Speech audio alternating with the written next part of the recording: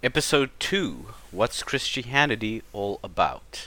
The second part. O ever Virgin Mary, O Mistress of creation, rejoice, O unwedded bride, bride all pure and spotless, O Lady all holy, rejoice, O unwedded bride, Holy Mary, bride and queen, O cause of our Welcome to the Host Eucharistic and Hipster Talk. I am your host, Maverick Whitlow. And today we are continuing from the last episode we had, the first official episode, which was about the issue of Christianity and what Christianity is about. And I feel as though I may have been somewhat vague about what constitutes Christianity. I do think I mentioned all of the things that I needed to say, but I think some of those issues could be rather ambiguous, and some of the things may not even have hit home as well as I would have wanted them to. So before we begin, let's just start with a quick prayer. O Comforter, the Spirit of truth, who art everywhere present and fillest all things, treasury of good gifts and giver of life, come and abide in us, and cleanse us from every stain, O gracious one. So much of what the gospel is tends to be clouded in many misconceptions, and answering that question of why am I a Christian, I think it's funny because many people, when they ask that question, they already assume so many things, which is almost immediately dismissive of the Christian faith as a whole. So they have their own experiences growing up in church, and sadly, it's not really indicative of anything that would constitute biblical Christianity. Now, those are strong words, but I think I think that for most Christians, we owe it both to ourselves, to God, and to the people around us to give a biblically founded, well-reasoned, philosophically consistent basis and substance, of course, of what Christianity is. I think for most people, when they hear about the gospel, they dismayed with so many fairy stories. And I mean, when you really think about what people think about Christianity, it becomes the story that you tell 7 and 8 year olds in Sunday school. This sort of fairy story that you tell them so that they can uphold certain moral virtues about not lying, not stealing. And I mean, anyone could do that. Anyone could take a few children and put them together and say, this is what happened to Jesus, this is what happened to Moses. But much of that fairy story sort of mentality, I think, tends to not go far enough. I can remember growing up in mainline Christianity. I'm talking about evangelicalism, being completely unsatisfied with the supposed spirituality that I was being taught. And I think for most people, when they come into contact with Christianity, this is the problem. This is the problem when you walk into Hillsong Church. Now, this is the kind of problems that you get in all of these mega churches, whatnot, because it offers a form of spirituality. It offers even a form of godliness. It appeals to the very modern man, but sometimes I've actually asked myself, and I've wondered how much of this modern ways of looking at things, and I'm not talking about science, psychology, I'm not talking about that, I'm talking about the more contemporary stuff. how much of that tends to cloud what the ancient faith and spirituality of Christianity is? Because that's really what we're talking about, and that's really something that I'm quite passionate about. When I think of Christianity, I'm thinking of a way of life, a spirituality that speaks to a philosophical way of doing things. It's something deeper than just Jesus loves me, this I know. Although I do agree with that statement, I think there's more to just that. Christianity is a very, very deep spirituality, and you can read Christian theologians east and west who have thought through some immensely thoughtful discussions, some difficult questions, and this all comes rooted from a Christian spirituality. Science. Many people don't know this, but the revolution of science, as we have come to know it today, was based on Christian principles. So for us to just say, well, Christianity is just it's just it imprisons people, whatnot, is just nonsense. Now, I wanna just wrap around that, and today I want to speak a bit about that, about some of that stuff. Now, we did speak about it in the previous episode, but I want to speak today about rest. And when you think about the word rest, you think about sleeping, you thinking about having a chilled time, sipping coffee, watching a series, you think about eating a chocolate at your desk at work and just not working. You think about not working, you're thinking about taking a time out. Now, one aspect of resting is obviously sleeping. That's probably one of my favorite parts of having the day off from work. And it's always been my favorite part of, taking the day off, is sleeping. I love my sleep. Now, I'm the kind of guy, I can make it through the day with 6 hours of sleep. An indulgence for me is an 8 hour sleep. I obviously can sleep longer than that, but that's around about the amount of time that I get to sleep every day. Now, what most people don't know is that sleeping, when you actually look for the scientific reason for why we sleep, did you know we don't actually know? There are many doctors, scientists, who are actually quite embarrassed about the fact that we can't even answer this basic question. We do not know why people sleep. Now, we know the aftermath of it, the consequence of not sleeping, but we don't know so much the very reason why we need to sleep. We just know what happens when we don't sleep, and that is death. So we need sleep. Now, think so much. I want you to think about rest.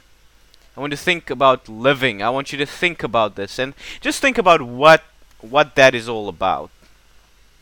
Now, hopefully I'm not gonna. This is not gonna be a long episode, but it's just something that I wanna get into. Now, the whole evolution creation debate. Everyone knows that when it comes to this issue, I am a lot more open-minded. I am not a young Earth creationist, and I don't see any reason to really dismiss what science has taught us.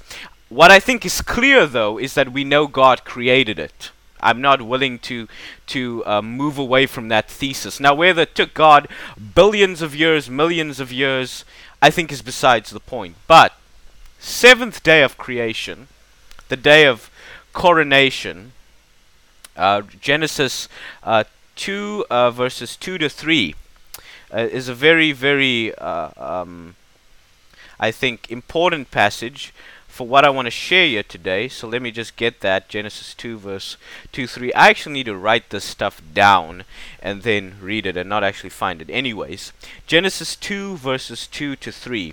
On the seventh day God finished his work which he had made, and he rested on the seventh day from all his work which he had made. God blessed the seventh day and made it holy, because he rested in it from all his work which he had created and made.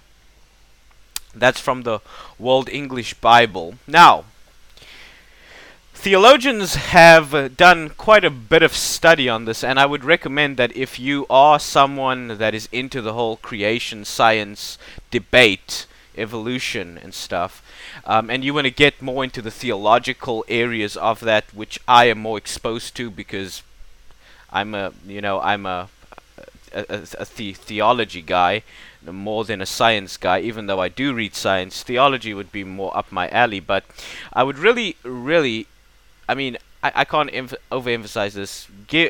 Recommend the book by John Walton on the lost world of Adam and Eve, where he goes through what this means. Now, back in the ancient context, when we're speaking about Mesopotamia, the Enuma Elish, and all of those, assuming that I'm saying the words right, when we go into those various epics, what's very important to understand is that Genesis is very polemical in the way that it deals with the language. And when it says God rested on the seventh day, you need to remember the Bible says God does not slumber nor sleep, and God is not the kind of God that is going to take a break or a nap. So what is this rest all about that the Bible's speaking about? Now, that rest is kind of drawing from, well, it isn't kind of drawing from, I think it is drawing from, the pagan notion that said the spirit of the gods would rest in the shrines and the temples in ancient literature, ancient times. So they would build a shrine, a little temple or something, and they would invoke the presence of the gods. And they would say that the said god or deity that they invoke would then rest in this temple, and so that would be the sense in which they would rest. Now, this is the kind of resting Genesis is talking about. It's speaking about the dwelling of God with men, so that we can rest. Now, notice what I said. God rests in creation so that we can rest. That's a very sobering thought, and I think it's an important thought. Christianity has this rotation on various themes in history, and redemptive history particularly. So when we're looking at the Bible, rest is something, dwelling is something, peace is something that even in the broader Semitic, mindset, the concept of peace is really important. Now, the three major world religions, Christianity, Islam, and Judaism. Now, obviously, I accept Judaism and Christianity as being progressive revelations from God.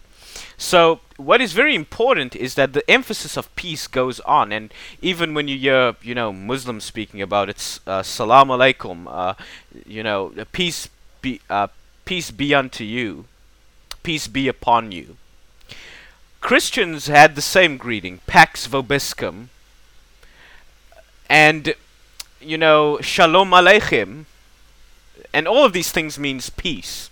Now, getting back to the concept of rest and stuff, I find it fascinating that that Genesis is trying to that Genesis, when read properly, is not so much about God taking a break, knocking out, because God doesn't need a break, but it's coronation language.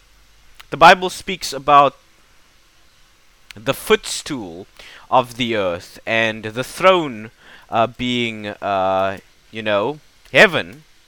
Heaven is his throne, It says in Psalm 103:19, Yahweh has established the throne in the heavens. His kingdom rules over all. Now, for those of you not educated, Yahweh or Yehovah, the variants of the Tetragrammaton, is the name of God, usually translated in most Bibles as the Lord. Now, in Psalm 103, it says that God's throne is the heavens, and you get this in several other passages. And it says that the earth is his footstool, Isaiah 66:1. This is the point of Genesis. Genesis is telling you this entire natural world, natural universe with scientific laws, that they all contain within them the presence of God, at least initially. The story of sin is where that connection, that dwelling of God is disturbed.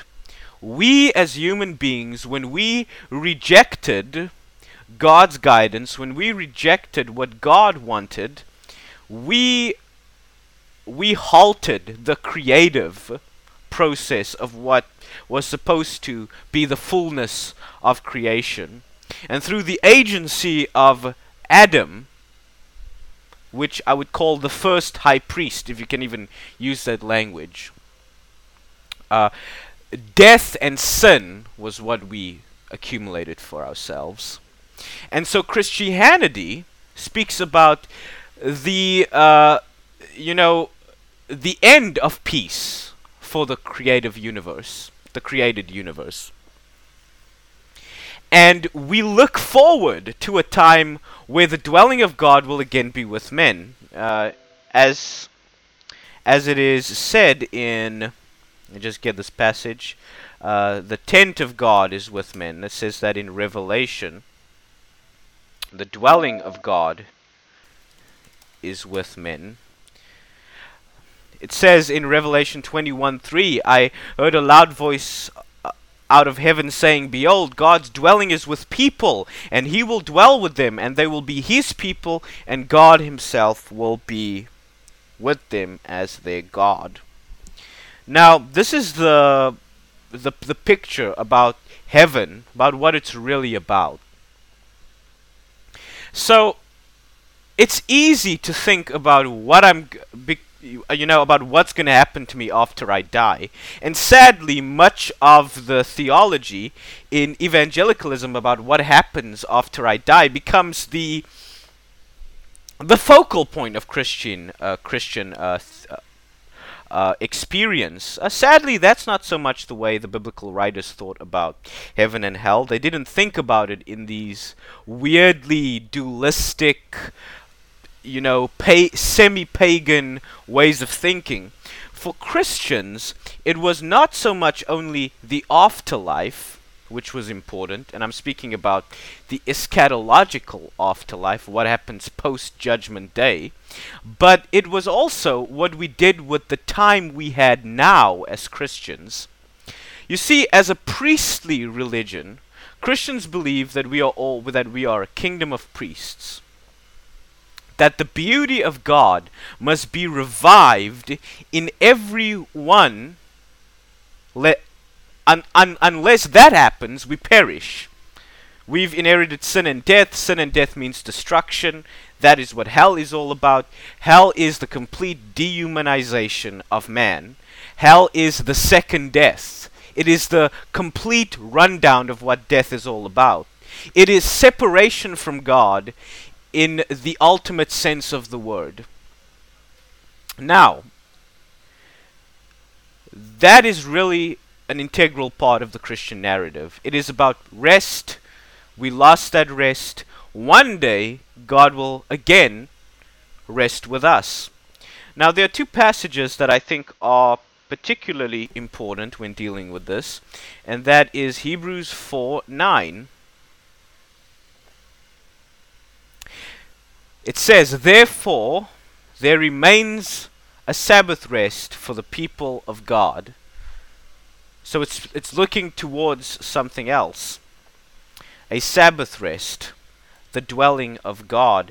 And in Hebrews 10, and just get the verse out here, it says in Hebrews 10 verses 24 to 25, let us consider how to provoke one another to love and good works, not forsaking our assembling together as the custom of some is, but exhorting one another, and so much more as you see the day approaching.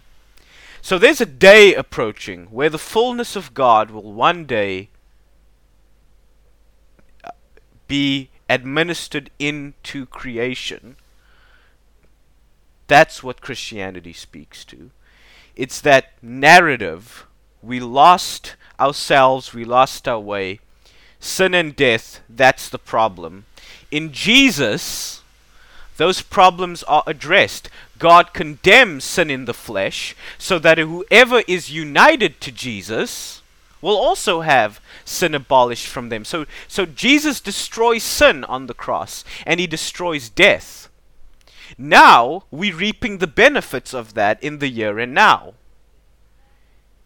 On the day of resurrection, on the final chapter of the eschatological vision, we are revived back to that place. A place where God will now be with us, and there will be the revival of what it means to be truly human. That is why to understand Christian spirituality is about how to be truly human. It's about how Christ should be formed in us. We say that Jesus died on the cross. The Bible says we have been crucified with Christ. Just want to get that passage. Galatians 2:20, I have been crucified with Christ. It is no longer I that live, but Christ living in me. That life which I now live in the flesh, I live by faith in the Son of God, who loved me and gave himself up for me. So, when you think of Jesus dying on the cross, a Christian believes that when he first confesses Jesus, when he goes down into the waters of baptism, he becomes metaphysically identified, spiritually identified with Jesus, so that he becomes a crucified person, so that his old self has now been done away with in Jesus, and it can no longer hold him down. Secondly, now we are being revived back into the image of God, and it's a concept that theologians called theosis. In Eastern theology, they tend to make more of a big deal about it, and I think that in the West, one of the biggest tragedies is that we haven't focused on that concept, because in Western Christianity, we focus about how does one get to heaven. That's not so much, I think, a faithful way of dealing with what Paul wanted, or any of the Christian apostles. So, Christ needs to be formed in us. Paul says in Galatians 4:19, my little children, of whom I am again in travail, until Christ is formed in you. There's this hymn, quite a traditional, well-known hymn that says, let the beauty of Jesus be seen in me. You see, sin takes away that reflection of beauty we have as Christians. It takes away all of that. Death takes away all of that. It takes away what it means to be a representative, a reflection of God's divine beauty.